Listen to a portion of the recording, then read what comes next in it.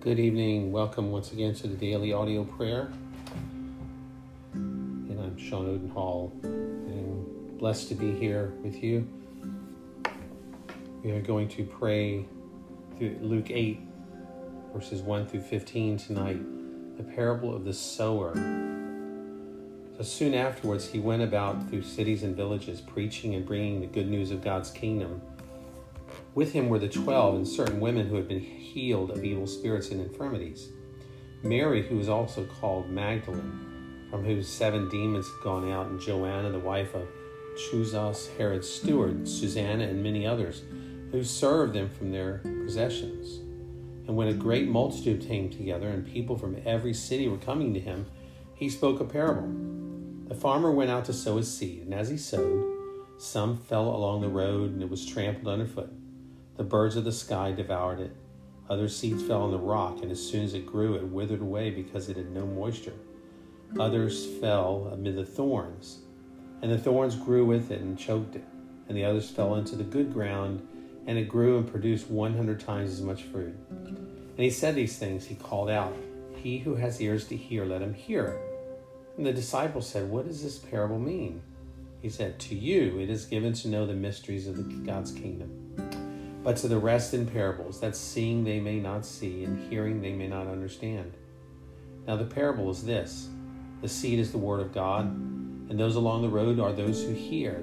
Then the devil comes and takes away the word from their heart, that they may not believe and be saved. And those on the rock are they who, when they hear, receive the word with joy, but these have no root, who believe for a while, then fall away in time of temptation. And that which fell among the thorns, these are those who have heard, and as they go on their way, they are choked with cares, riches, and pleasures of life, and they bring no fruit to maturity. And those in the good ground, these are those who with an honest and good heart, having heard the word, hold it tightly and produce fruit with perseverance. So Father, we pray tonight. We thank you for the parables. We thank you that it is given to us to know the mysteries of God's kingdom, Lord, but it comes from you. It comes from revelation, it comes from understanding that can only come through you.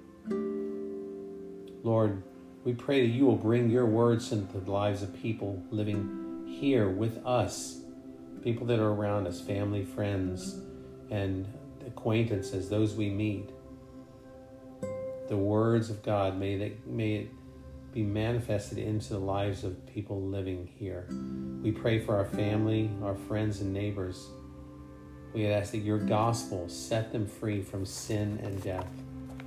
Pray for the Christians here in the United States, around the world, that they would be filled with your Holy Spirit, and that we would have and they would have courage to boldly declare the good news of your incredible love and salvation.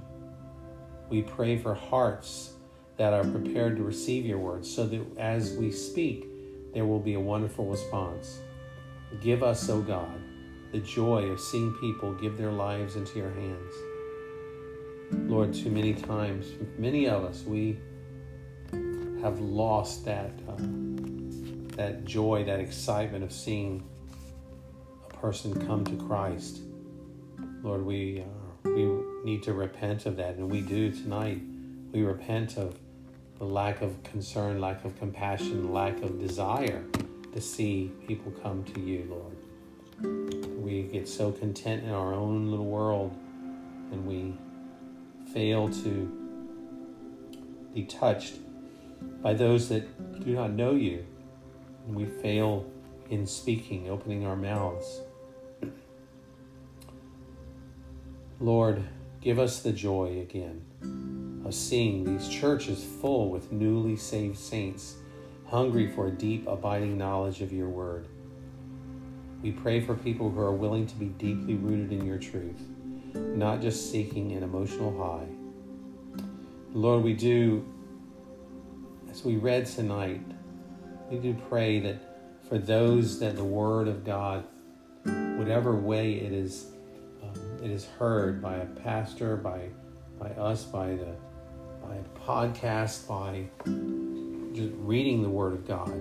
Lord, I pray that the Word would, as the last part of the parable says, it would go into good ground of the hearts that are of those that we come across, Lord.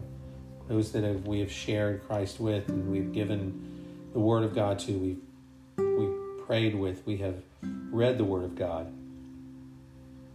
May it stick. May it come into an honest and good heart and grow and hold tightly and produce fruit with perseverance. Lord, we pray that we would be mindful daily.